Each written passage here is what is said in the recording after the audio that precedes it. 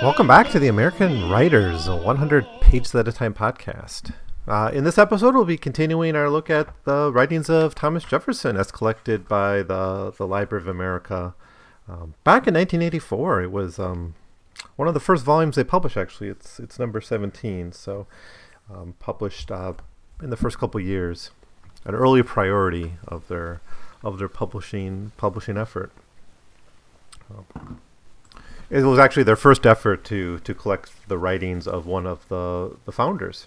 There was some political writing before, a little bit of, Francis Parkman, Henry Adams, a little bit of that. So those were rather political writings, but the first full collection by this particular series of an American, one of the founders of the United States.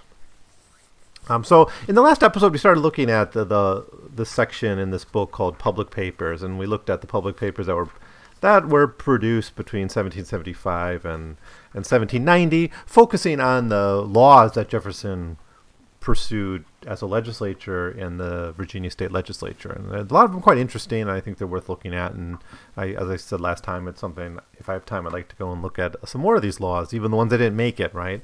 We care, for good reasons about the laws that do get passed, but there are a lot of laws that get rejected for whatever reason, and some of them have interesting things to say. They're alternatives. They're different paths we could have taken as a country, or in that case as a state, and they reflect the values that Thomas Jefferson had and struggled with. And in this episode, we'll be looking at the public papers that came up between 1791 and his death. So that will include his time as Secretary of State. There's actually nothing from his presidency here. We will look after this at some, I think in the next episode we'll look at his speeches, and we'll look at a bunch of his speeches over the course of one episode, and that includes some things from his presidency, his inaugural addresses, his State of the Unions. They weren't called State of the Unions at the time; they're just addresses or messages to Congress.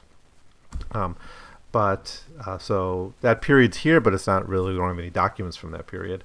And then some of the stuff with the development of the University of Virginia, which he, of course, devoted a lot of his later energies in his life to establishing that. And there's some interesting documents here for us to look at. So let's just start. The first one is dated February 15, 1791, and this is his opinion on the constitutionality of a national bank. This is one of a couple documents. In fact, all the documents here that come from his period as Secretary of State are very, very politicized, and we really see the growing tensions between the Hamiltonian faction and the Jeffersonian faction, which of course really comes to a head during the Adams administration and the Kentucky Resolution authored by Thomas Jefferson, and eventually leading to the quote-unquote Revolution of 1800, which brought Jefferson to the White House. I guess, he was the first to actually live in the White House. So he was. No, I got that wrong. I just had to look it up just to make sure. I get bothered by that. I'm close. Adams moved in November 1st, 1800, so he would have lived there for 4 or 5 months before Jefferson came in 1801. Anyways, the point I was trying to make is it's during Jefferson's period of Secretary of State that we start to see deep factional divides, even within the Washington's government, right? Particularly between the Secretary of the Treasury, Alexander Hamilton, and Jefferson. And I just pulled off the shelf as I was reading this, the book of Hamilton's writing, which I also have, and I don't want to have the series on the framers, on the founders, and political writing to be too long. I'm kind of committed to doing Jefferson, Tocqueville, and then Lincoln. But I was really tempted to take that Hamilton volume and throw it into my bag, because I'm going to back to China in a week. Starting to throw that in there as well. I don't know. I don't want to stick in one place too long though at the same time, because that has its downsides. But I'll think about it. It's just nice to contrast these two writers. But I can do it here. I can just give you the gist of it if you're not familiar with it. But anyways, the opinion on the Constitution of the National Bank is a pretty straightforward document where he restates what the bill trying to establish the National Bank does. And then he basically says, I don't think the Congress has this power, and that's really the argument. He doesn't go into a long discussion of the downsides of a bank and his larger political and ideological conflicts. He sticks to the constitutionality question, and of course, it's really Hamilton who talks about who introduces the idea of implied powers. Right? Jefferson believed strongly that there were only the enumerated powers. Quote. The incorporation of a bank and the powers assumed by this bill have not, in my opinion, been delegated to the United States by the Constitution. They are not among the powers specifically enumerated, for those are, and then he lists them.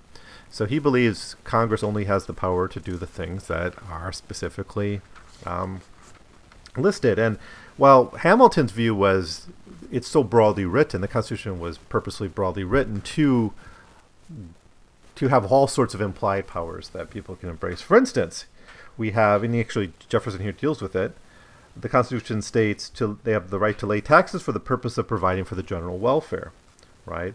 That leads to the implied power to provide for the general welfare. But Jefferson here sees these as enumerated and linked. So taxes can be passed to provide for the general welfare. The general welfare itself is not an open door for any kind of program that the government, that Congress may see fit to pursue. It's actually a fairly generous document to the concept of a national bank, which he opposed for other reasons as well, not just because he thought it would, move the United States closer to kind of a British society with an urban elite class and a moneyed class and industrialization, all those other things he wanted to avoid. That was really the heart of a lot of the conflict between Hamilton and Jefferson's approach, not just powers of Congress or should the federal government have these powers or should they be granted to the states or the people. There's kind of a larger kind of vision of what America would be that was in conflict. And that's going to come up again and again in these documents, especially when we see Jefferson always kind of trying to tilt the administration towards France rather than towards Britain at the time of the French Revolution. But I say this is a generous document because he actually says good things about the bank. He says the bank may very well, be convenient. It may very well have these uses, but that's not the issue here. The issue here is it constitutional? So that's all we really need to say about this, I think. An important document to establish his opposition to the idea of implied rights. He doesn't. He's trying to say that there's only the constitutional rights as clearly listed. Before moving on, though, I just need to remind everyone, and we need to remind ourselves that Jefferson there was no enumerated power to buy land for the United States to buy land from another country. He had to, justify that and using essentially the concept of inherited power or implied powers to justify the Louisiana Purchase. The next document, also a product of his time as Secretary of State, is dated April 28th, 1793. And I find this document actually quite fascinating because it's the question here is something I never thought of before in terms of treaties. I guess in international law, you have the concept of successor states, right? So I'm living in China now, and a lot of the territorial issues that China's dealing with, whether in the South China Sea or with Taiwan or in the West, come from the concept of a successor state, right? So when the Qing dynasty fell and it was replaced by the Republic of China, and then that government collapsed and was replaced by the People's Republic of China, each of those states then inherited territories and claims from the previous state. It's not a blank slate, right? There are successor states. This kind of works well in a place like China where you had kind of a roughly clear geographical area of China, and it went through cycles of, a dynastic cycle where they, 7, 8, 20 times, how many of it was, the government would collapse and replaced by a new one in roughly the same geographical area, right? There are the 6 major dynasties and then the 2 modern states in the aftermath of it, all roughly the same area, right? But, in other areas, where there's not that consistency of territorial region, the idea of a successor doesn't really work as well, right? Like you can't say Iraq or Turkey is a successor state to the Ottoman Empire, right? That doesn't make any sense. But I think that China might be the best example of that. Now, Jefferson doesn't quite get into the question, but really what the heart of this is the United States obliged to support its treaties that it made with the French monarchy, with France as a monarchy, now that it's a republic, right? And of course, the people who wanted the United States to move closer to Britain wanted to weaken those treaties or weaken that relationship with France, because Britain, of course, was at war with France pretty much from the beginning of the Revolution to 1815. So this formative period of American history, when America was laying out its institutions, establishing its first party system, really getting this, establishing what it's going to be and what kind of country it's going to be. During that whole period, the United States Britain is at war with France, right? Complicating this tension between the two visions of America. We see in like the Hamiltonian faction and the Jeffersonian faction. One pursuing more of a kind of a industrial market-based society with high tariffs and promoting industry and a national bank and a national debt and the Jeffersonian kind of agrarian ideal. And he thought there were certain policies that would help promote that.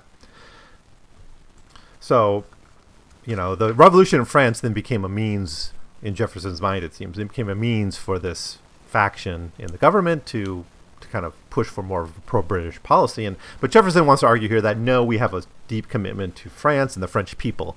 So he does this very strange justification, it seems to me, of saying that the treaty we made with France was with the French people, not with the monarchy. And so the people remain constant. So he does kind of embrace an idea sort of like a successor state in terms of these treaties. But, I don't know. Like, certainly France under the monarchy was not a republic. Those treaties, I don't know if the French people wanted to ally with the United States and join a war against Britain. I don't know even how you'd measure that. I doubt very much the average French peasant wanted that war or cared about it. Maybe. But now, the way Jefferson gets around that is he says, definitely now that France is a republic, they have a deep friendship with us, a sister republic.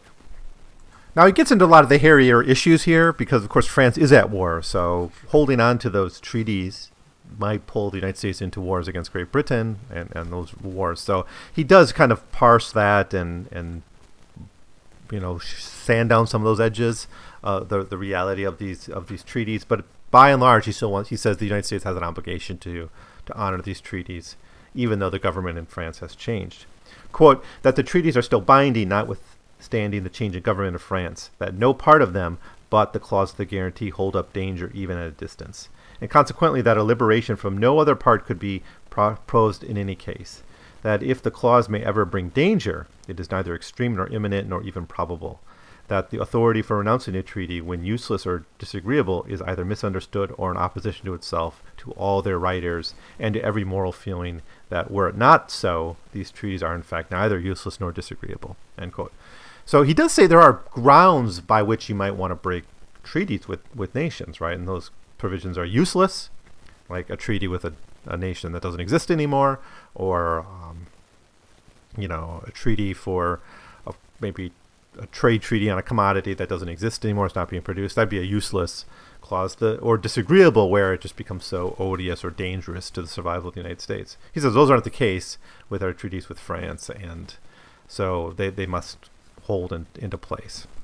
So that's his opinion on the French treaties. I found it very interesting, just as an exercise in political theory, or international relations, which is something I don't know that much about. But yeah, of course, in the backdrop of that is this kind of, are we going to be more like Britain, or are we going to be more like, or is France the model, right? Jefferson was, of course, enamored with the French Revolution itself and the fact that Europe would become a continent of republics, sister republics to the United States. The next document is the Report on Privileges and Restrictions on the Commerce of the United States. Came out not much after the opinion on the French treaties, same year, 1793. This might be his last major document as Secretary of State. Yeah, he resigns at the end of the year, at the end of 1793, goes to Monticello, finishes building Monticello. I guess, I guess done with the capital, right? I can't say done with Washington. Washington originally lived in New York, and then the capital moved to Philly, 1790, where it stayed, I think, until 1800, when the White House was completed and Washington, D.C. was ready to go. But anyways, report on the privileges and restrictions on the commerce of the United States and foreign countries. So this was an argument basically for retaliatory tariffs against Great Britain for putting tariffs on American goods. So it's basically advocating a trade war with Great Britain. Now, overall, Jefferson's view is a free trade one. He writes, would even a single nation begin with the United States the system of free commerce, it would be advisable to begin with that nation, since it is one and one only that can be extended to all. Where the circumstances of each party render it expedient to levy a revenue by way of impost on commerce, its freedom might be modified. End quote. What he's saying here essentially is only like totally broken down trade barriers is something that can kind of be equitably distributed, right? Like you put a tariff on American tobacco, and Britain puts a tariff on in response on. No, I guess Britain puts a tariff on American tobacco it wants to import, and then America puts a tariff, I don't know, on books. We'll talk about that in a bit. You know, that seems to be retaliatory, but it's not a one for one. It's hard to measure the actual value of those things. That has to kind of be worked out over time. He says like only total like freedom of trade can be shared equitably. But he says we should trade with countries that grant us that freedom and not be kicked around by Great Britain, which is imposing these tariffs on our imported goods. He writes, but should any nation, contrary to our wishes, suppose it may find its advantage in continuing its system of prohibitions, duties, and regulations, it behooves us to protect our citizens, their commerce and navigation by counter-prohibitions, duties, and regulations also. Free commerce and navigation are not to be given in exchange for restrictions and vexations, nor are they likely to produce a relaxation of them. Anyway, that's the main argument he makes here is free trade would be nice and all, but that's not the world we live in, and we can't allow tariffs to be put on our goods without a response. But even at the end, he sneaks in his pro-French argument. Mostly he keeps France out of this, but in the last page of the document he writes, France has, by her own accord, proposed negotiations for improving, by a new treaty on fair and equal principles, the commercial relations between the two countries.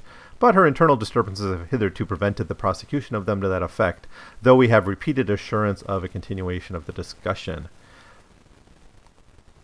Proposals of friendly arrangements have been made on our part by the present government to that of Great Britain, as the message states, but being already on as good a footing in law and better in fact than the most favored nations, they have not as yet discovered any disposition to have it meddled with. We have no reason to conclude that friendly arrangements would be declined by the other nations. So that's the argument. Don't be tied to Britain, which is not treating us fairly, but trade with other nations. So next, 1789, the Kentucky Resolutions. All right, now this is one of the more significant documents that Jefferson wrote just in long-term history, given the history of 19th century America and where it went, and the road to the Civil War. We can't underestimate how crucial the Kentucky Resolutions, part of the Virginian Kentucky Resolutions, right? There was two of them. One was written by Jefferson, that's the Kentucky Resolutions, and the Virginia Resolutions was by Madison. They were in response to the Alien and Sedition Acts produced by the Adams administration. The Alien and Sedition Acts made it harder for immigrants to be naturalized, increased penalties for criticism of the federal government, and giving the president power to imprison and deport non-citizens who were deemed kind of dangerous or bad guys, right? So those were the acts that were passed. And, of course, Jefferson and Madison thought this was an overreach of power beyond what was enumerated and perhaps even beyond what was implied, right? Because there's a clear enumeration of laws, for instance, that Congress, or like crimes that Congress does investigate and penalize, like treason. So to add to that list was something that bothered Jefferson. But what these resolutions do is essentially say that states have a right. They essentially they're part of the checks and balances on federal power in the sense that they can determine laws to be unconstitutional.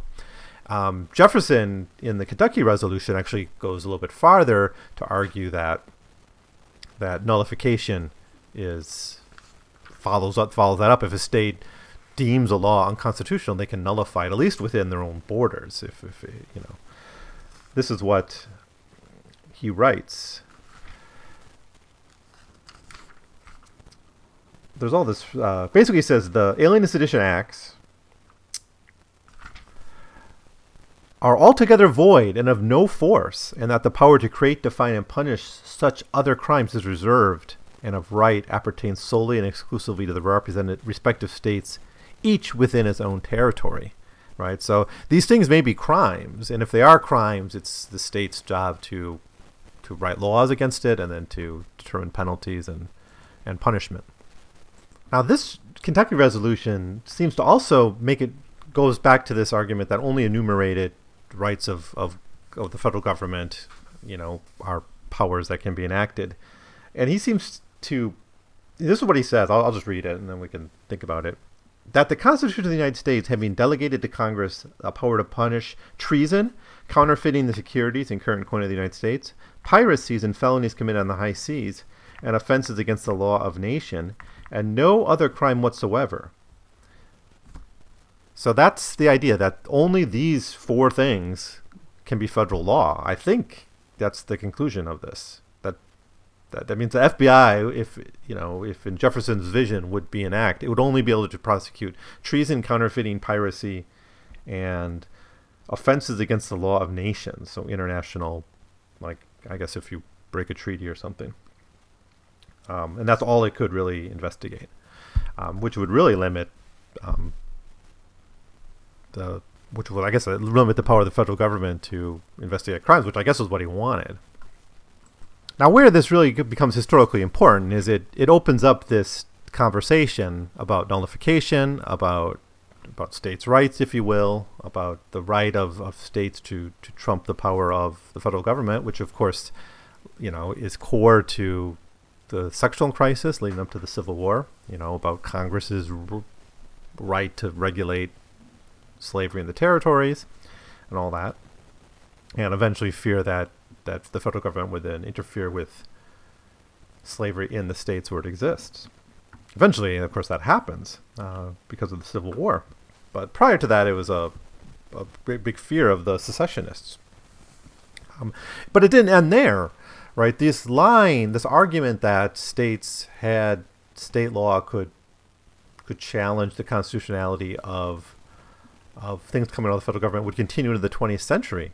Reading here from Wikipedia, in 1954, the Supreme Court decided Brown versus Board of Education, which ruled that segregated schools violate the Constitution. Many people in southern states strongly opposed the Brown decision.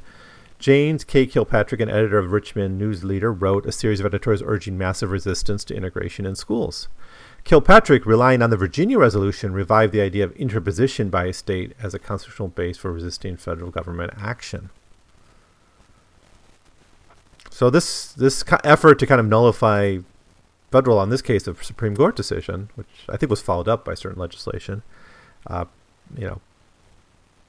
took place. It lives on. This idea is still around, despite the Civil War didn't close the door entirely on this nullification idea.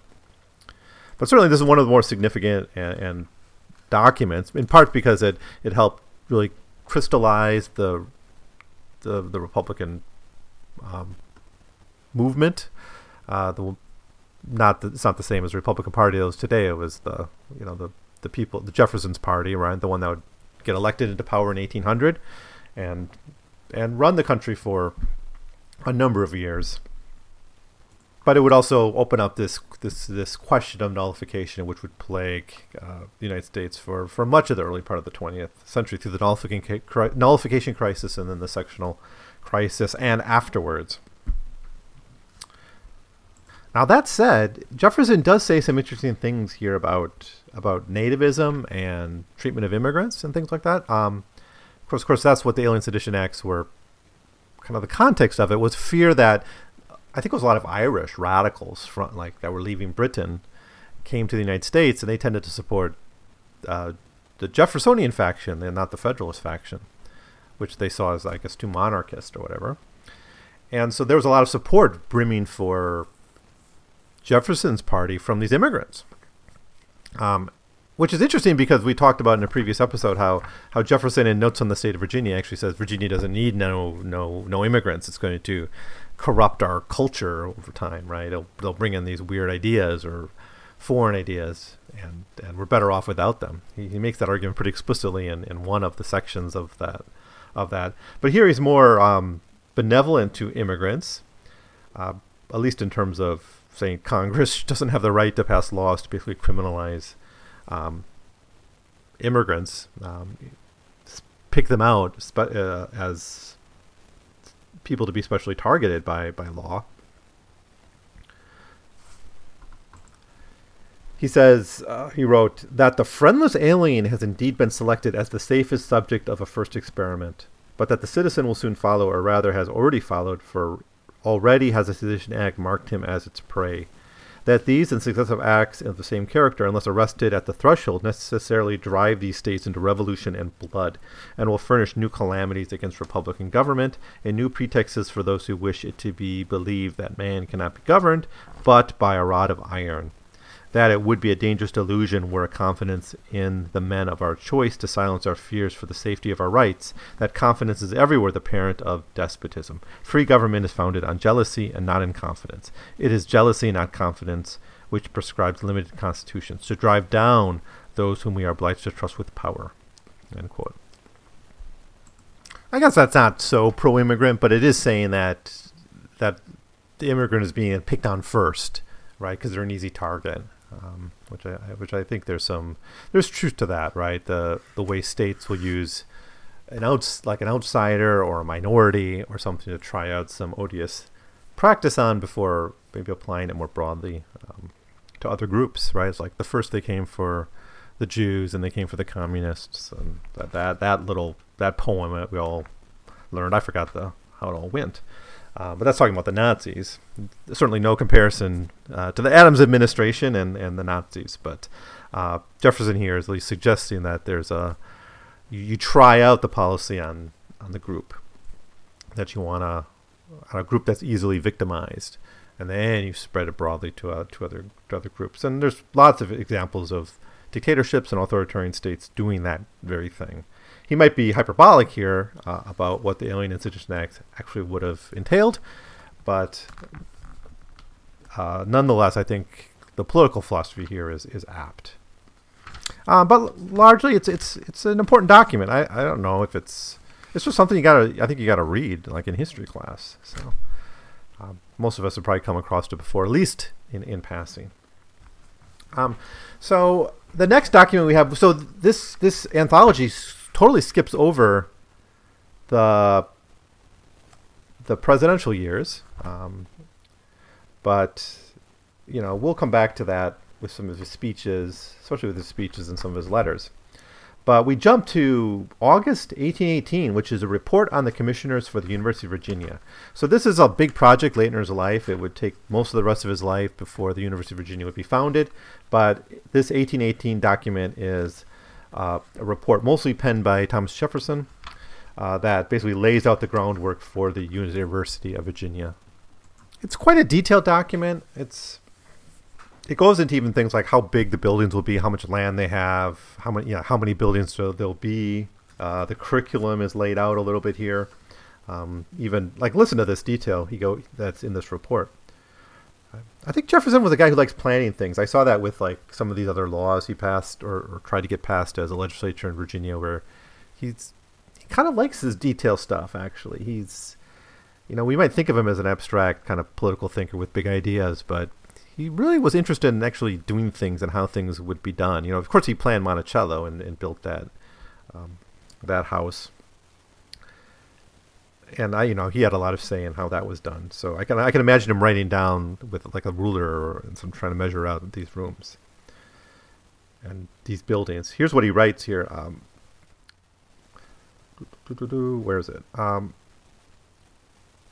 There should consist of distinct houses or pavilions arranged in proper distances on each side of a lawn of a proper breadth of an indefinite extent in one direction at least, in which there should be lecturing rooms, in each of which should be a lecturing room with from 2 to 4 apartments for the accommodation of a professor and his family. That these pavilions should be united by a range of dormitories sufficient each for the accommodation of 2 students only, this provision being deemed advantageous to morals, to order, to the uninterrupted study, and that a subject of some kind, under cover from the weather, should give a communication along the whole range.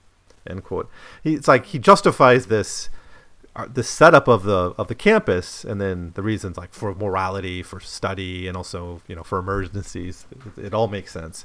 He put some thought into it, is what I'm saying, and I just get a kick out of thinking of Jefferson actually, planning the University of Virginia, not just the idea of a university, publicly funded, supported by the state, but actually, where the campus will be, how the campus will be laid out. Of interest to some readers will be this, it's like a 2-page listing of the objects, the goals of the University of Virginia, which are quite broadly defined. It's not just for the student's sake. He says to give every citizen the information he needs for the transaction of his own business, to improve by reading his morals and faculties, meaning the whole people, every citizen. Later, to instruct the mass of our citizens in these their rights, interests, and duties as men and citizens, being then the object of education in the primary school, whether private or public.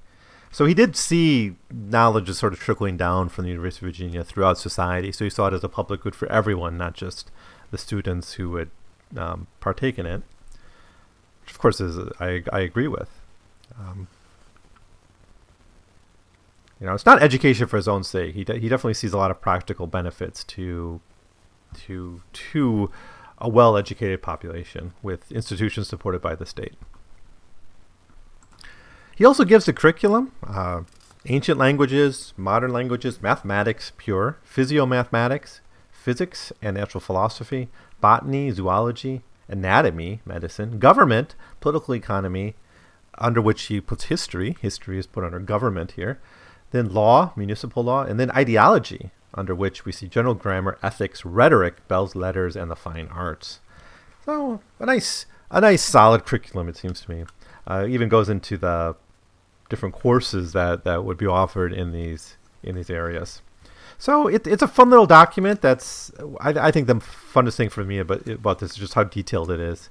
The plan. I mean, of course, a proposal for something as big as a university needs to have some details, but and of course, it's signed by many people, so I can't say Jefferson's responsible for every word here, but a lot of specificities in even like the moral development of the students and like what classes they would take and all that, and the layout of the campus. I love that. Because it's just I learned something about Jefferson in this way. I just thought of him in a new way as like a planner. Maybe he was always kind of jotting down plans and things in his mind or in his notes. We'll see if he does this in his letters at all. Next, we have a little document called a memorial on the book duty, which was dated November 3rd, 1821. Jefferson dies in 1826, of course. So this document, Memorial on the Book Duty, is a letter to the Congress, Senate, and the House of Representatives, and there's signatories to the petition. We don't got the list here, but basically this is saying that there should be an abolition of an import tariff on books, and his argument here is really interesting. He says, we need cheap books in America. We don't have publishers, and a lot of the books can only come through importation. And so by taxing that, you're basically taxing what really should be an investment. And he talks about books as capital, which I thought was really nice. As someone who would collect something as preposterous as the Library of America, I'm sympathetic to the idea of books as capital, right? There's a value just to having them around. And it's kind of because books last so long, right? They can last hundreds of years, he says. As long as houses, there are it's an added value. It's not just the person who buys the book that has that value. That value stays in that family or in that society or in that library or whoever buys the book.